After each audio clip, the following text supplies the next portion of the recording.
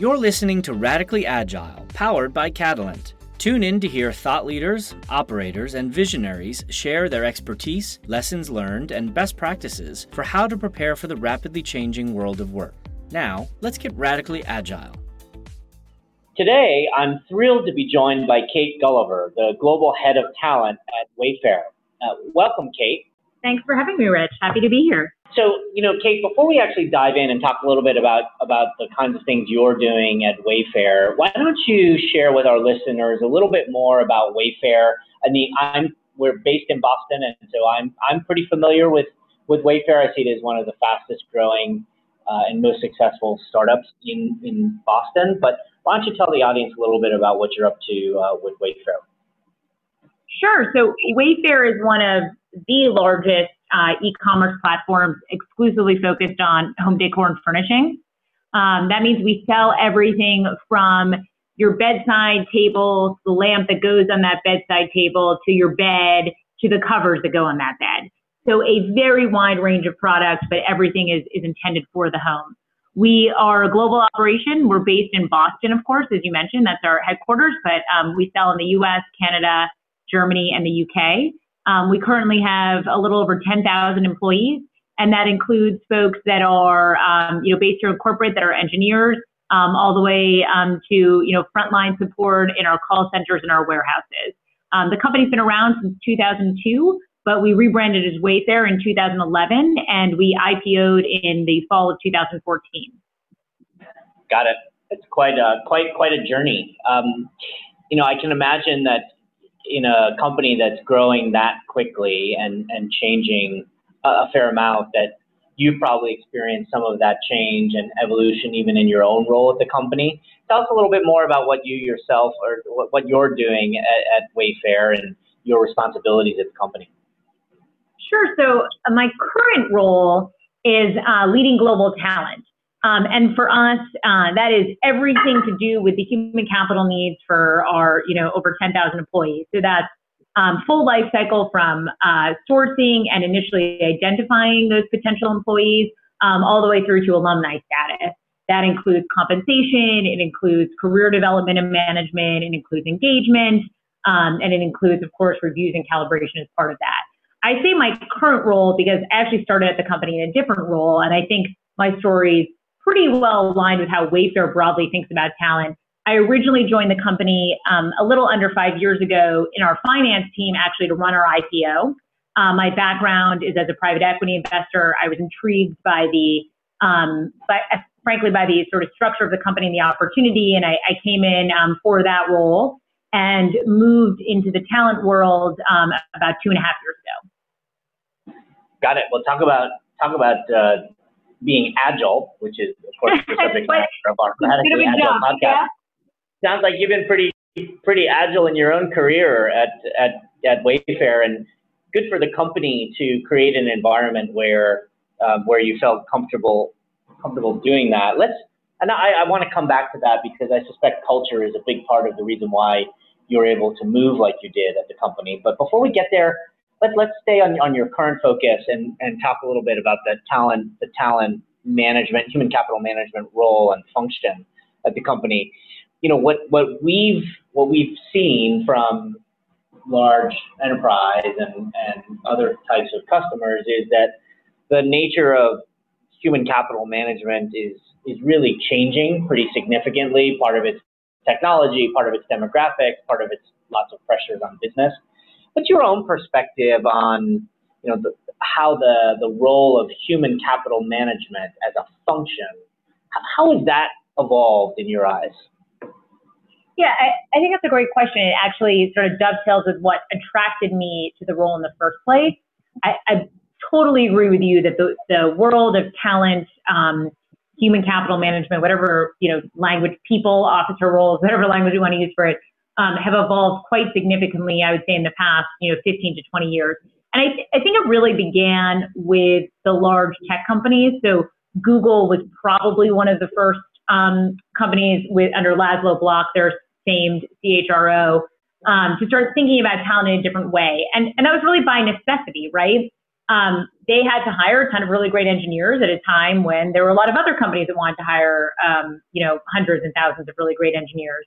And in business, you innovate where and when you need to. And that was a time when talent needed to be innovated, because how to attract and retain people when employees were getting increasingly comfortable with fluidity, I think was not a way that companies had really thought about their workforce before. I think so one, it was, we need to get this great talent on board. We need to retain them. This is now a group of people who actually are very comfortable moving around. Individuals no longer think of careers for their entire sort of working lifespan, but in chunks and segments, and they expect to move jobs. I think the other big shift that we've seen in talent is, if you look at tech companies in particular, our assets are usually our human capital assets, right? So unlike, the maybe large industrial companies of the early 20th century, where most of the physical assets were plants and operations and balance sheet assets, here, a lot of our cost is actually in our human capital costs. If you look at it, sort of from a P&L perspective, it's been an increasingly growing part of most organizations' cost structures, is their comp costs and all the associated costs around their employees, because those employees are the ones that are actually producing the IT and the value for that entity, versus, working in a manufacturing or assembly line. And that cost structure forces you to think about it in a different way, in the same way that you might think about your marketing costs or your operations costs. And I think that's a new role for talent to play. So it's both, how do I understand the ROI of, my people and my team and what they're producing, and how do I treat that a little bit more like I would any of my other business lines? And how do I also compete in a world that is increasingly fluid and comfortable with people moving across roles and across companies? So I think we're on a podcast recording, so you can't see it, but there's lots of head nodding on this end of the speaker, because that's what you just laid out is, I think, entirely consistent with what we're hearing from the market. You raise, so we refer to, or I guess I've heard this from others, a business first mindset for the CHRO or for the talent function. This business first mindset. And to me, a lot of what you were just describing is consistent with a business first mindset. What is the ROI of my people? Just like, what is the ROI of my marketing costs? Is there any example of something that you've tried or that Wayfair has tried where you've tried to develop some ROI measure to assess how you're doing on your human capital management front? Any tools that you've developed or tricks of the trade you can share with our audience, because we're always excited to hear what people are doing in real life situations. So a fantastic question. And I think you're right. You called it like the business of talent, or I always describe it as treating talent like a business function. So treating it the same way that you would these other functions, demanding the metrics and the analytics within talent that you would in other parts of your business. So to totally agree with you there, I think calculating the ROI of an individual is obviously quite challenging, and the sort of delicate balance in talent is always, you want to create process and structure that allows you to move quickly, but you also want to recognize that human beings are in fact human beings. So as we try to think through it, what we try to think about are, what are the metrics that we want to be tracking and reporting on in the talent world? And then within that, where are places that we think we can calculate ROI on the actions that our people are taking? So one example of that that pertains to actions that people take within talent itself is in interviewing. So we've hired thousands of people in the last year. As our growth rate is really two things that are in that. One, we've continued to grow pretty dramatically, roughly 40% year-over-year revenue growth in the last quarter. And two, we've inbounded, or we've taken in-house a significant portion of our logistics infrastructure, which necessitates, bringing more people on board. So our hiring has been pretty dramatic. And as we looked into it, we were spending a significant number of hours interviewing folks. Most data suggests that interviews are not that effective to begin with. And that you can actually usually make a determination in, 3 to 4 hours of interviews. We were spending on average more than 10. So if you think about the cost of that, it's the cost of the resources of your company to do that interview. So that's the human capital time, of my time, your time, whoever's on the interview panel. It's the opportunity cost of that individual's time in process. We know that we're less likely to close the longer that person's in process. Time kills all deals. Right. And then it's the opportunity cost of, well, if we're not even being effective in getting the wrong person in the wrong role, what is the cost to us of the sort of lost productivity of that individual?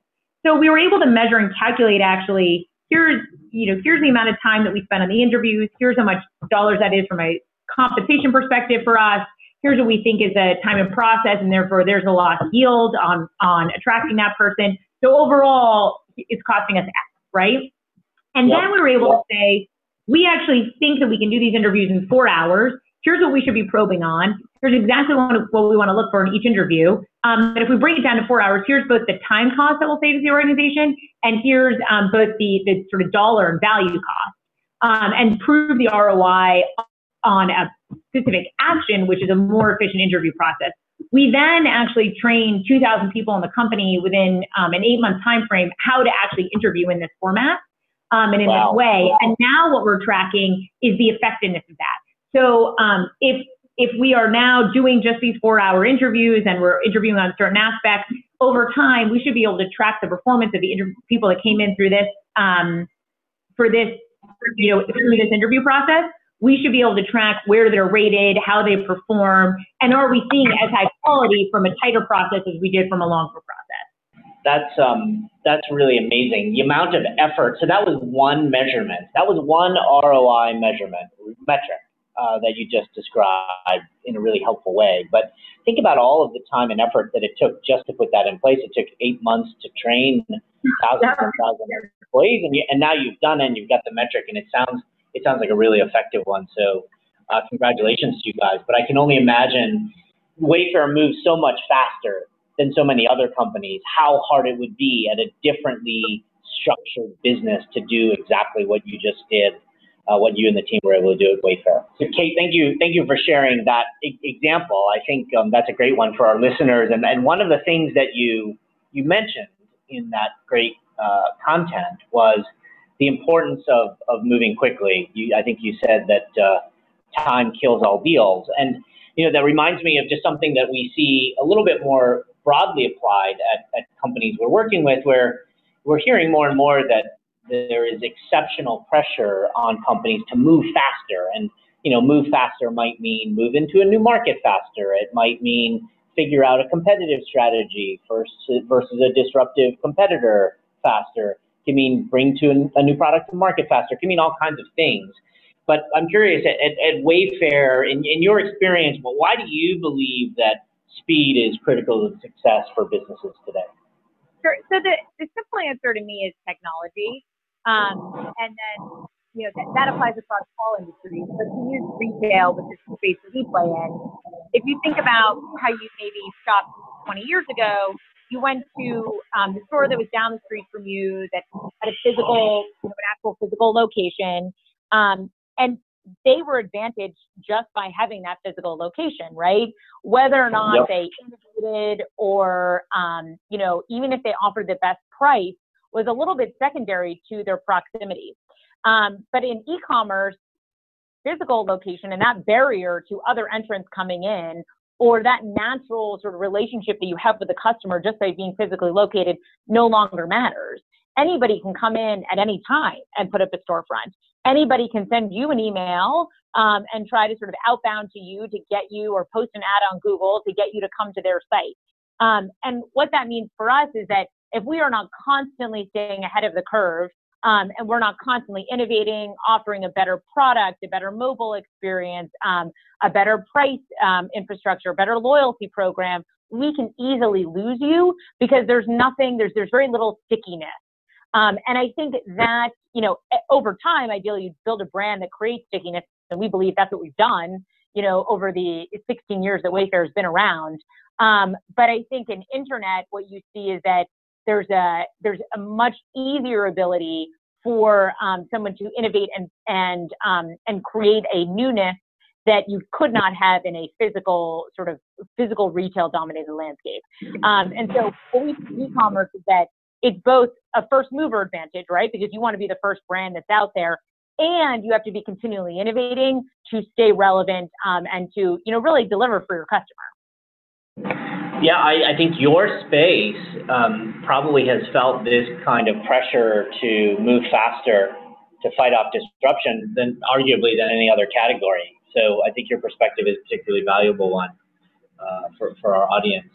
You mentioned the pressure to innovate, and what is that like at Wayfair? Talk to us a little bit about what innovation looks like at your company. How do you guys accelerate new ideas there? What do you do that you think is a little bit different than maybe what slower moving companies are doing?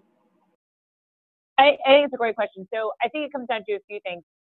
One is it's deeply embedded in our value structure that innovation and risk taking are both critical parts of how we operate. So to illustrate that for you, we both interview people and then evaluate team members across 4 competencies, one of which is called innovation and results.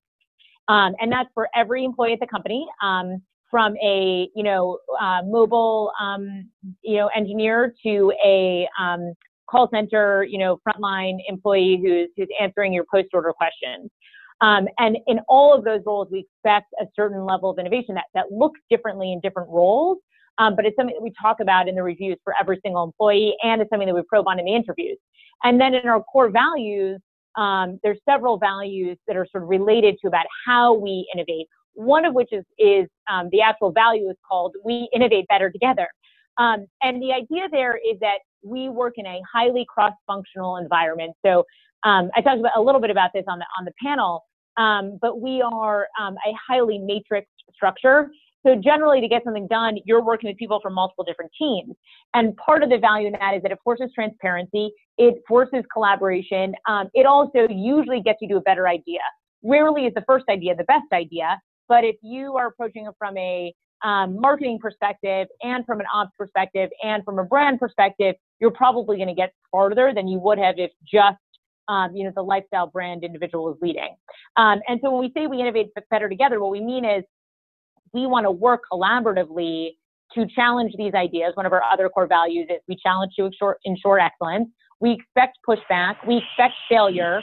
We're comfortable with that failure. But what we really want is for you to go into the room, bat an idea around with your team, figure out a way to sort of get it to market, do that quickly, and then learn from that. Whether it's an epic failure or an incredible success, there's likely some learning to be taken from that. Communicate that out to the org, and then iterate and move on to the next piece. That's great. The learn from failure piece that you mentioned, that is so hard at other companies. I think there's, we are used to holding ourselves to high standards, and failure is not something that many of the folks I'm sure that Wayfair is hiring are used to. How do you instill that piece specifically, encouraging people to take risks such that if they take thoughtful risks and it doesn't work out, they don't feel held to account? Any specific tactics you guys do or that you yourself have done that you can share? Yeah, it's a great question because you're right, it is really hard. And I think most of us, we all want to perform well, right? Sure. And I think particularly as the company has gotten larger, I think when we were smaller, the type of individual that wants to come work at a smaller startup generally has actually a fairly high appetite for risk, and is usually quite comfortable with that. As we've grown larger and are more stable, you attract, one of the great things is you attract a broader range of folks, a more diverse group of folks on many fronts. But it's not necessarily a group that is as high, has as high risk appetite. So defending that, cultural norm becomes much more important. And I think one of the best ways you do that is modeling it.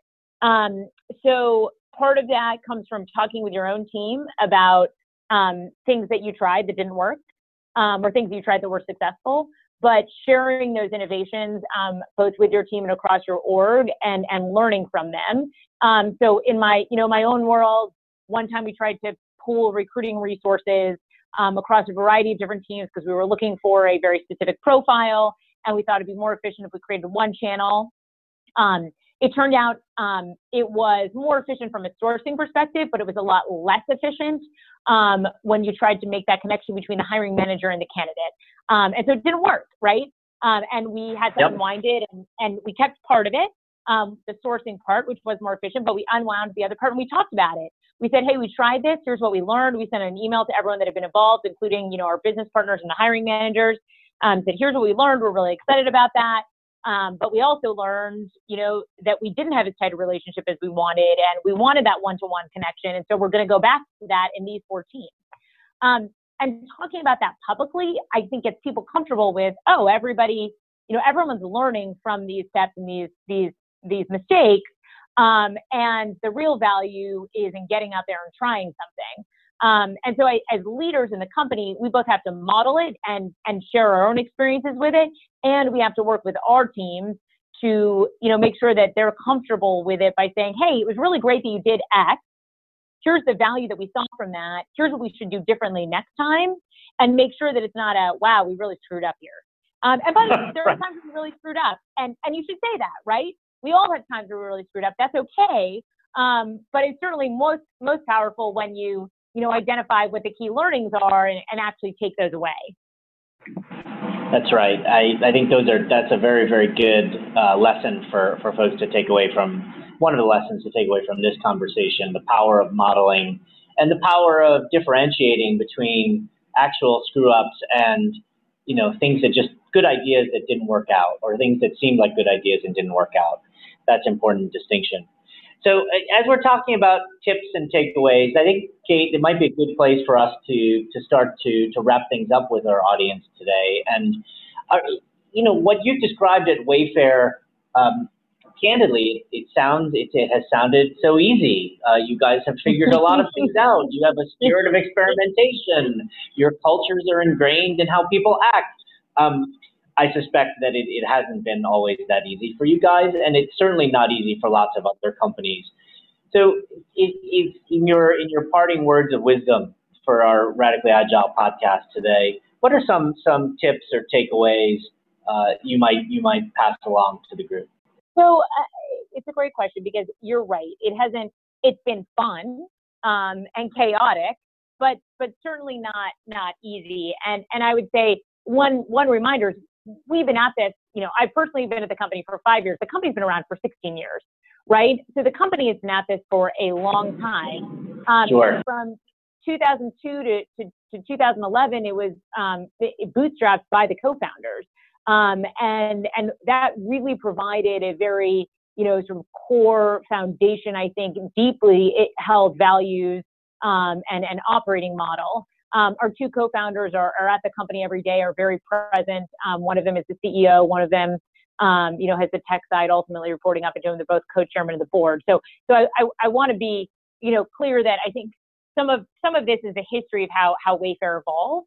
But I think that the importance of leadership sort of staying true to those values and being clear about how they articulate and speak about those values, even when they will be challenged at times, is incredibly important for sort of long-term operating success. Because there's probably a reason why you structure it in whatever way you structure it, right? There's lots of pros and cons to all sorts of different operating models. But there are reasons why you went down that path to begin with. And identifying what of those pieces are sort of core to who you are and what need to evolve as the organization changes are what I think mark a really great leader. And on a smaller level, you know, I always tell the directors that join my team, what's going to make you a great director here is this is an execution business. Every day you're going to have a zillion things to do. It's all about execution, but identifying what is noise and what you can sort of leave behind, what fires you should actually let burn, and which ones actually matter, and charting the course to sort of future long-term changes. That's what's going to be the hallmark of a really great leader. And I think that's the same when you think about developing talent, when you think about, you know, cultural values and norms and how you protect and defend them, because some of those things do need to evolve and some need to stay the same and stay the course. And the discernment between the two, what should stay and how do I defend that, and what should evolve and how do I now speak about that, that's what really marks sort of the strong leaders in our company. And frankly, I think our CEO and our co-founder are both incredible at that, and they've set that example from the top. Well, those are great insights, Kate. Appreciate you sharing so candidly about your experience at Wayfair and the team's experience at Wayfair. Then just more generally, in wrapping up, I want to tell you it's been a real pleasure having you on the podcast today. I enjoyed meeting you a couple weeks back. It's great to be in the same startup ecosystem, technology ecosystem here in Boston with you and the Wayfair team.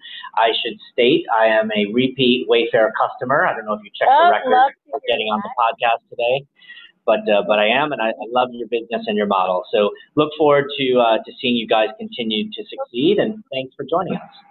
Thank you, Rich. It's been really fun. Thanks for having me. You've been listening to Radically Agile, powered by Catalent, the go-to podcast for interpreting the dramatic changes underway in the world of work. Please visit agileworkforce.com or email us at radical@gocatalent.com to join the conversation.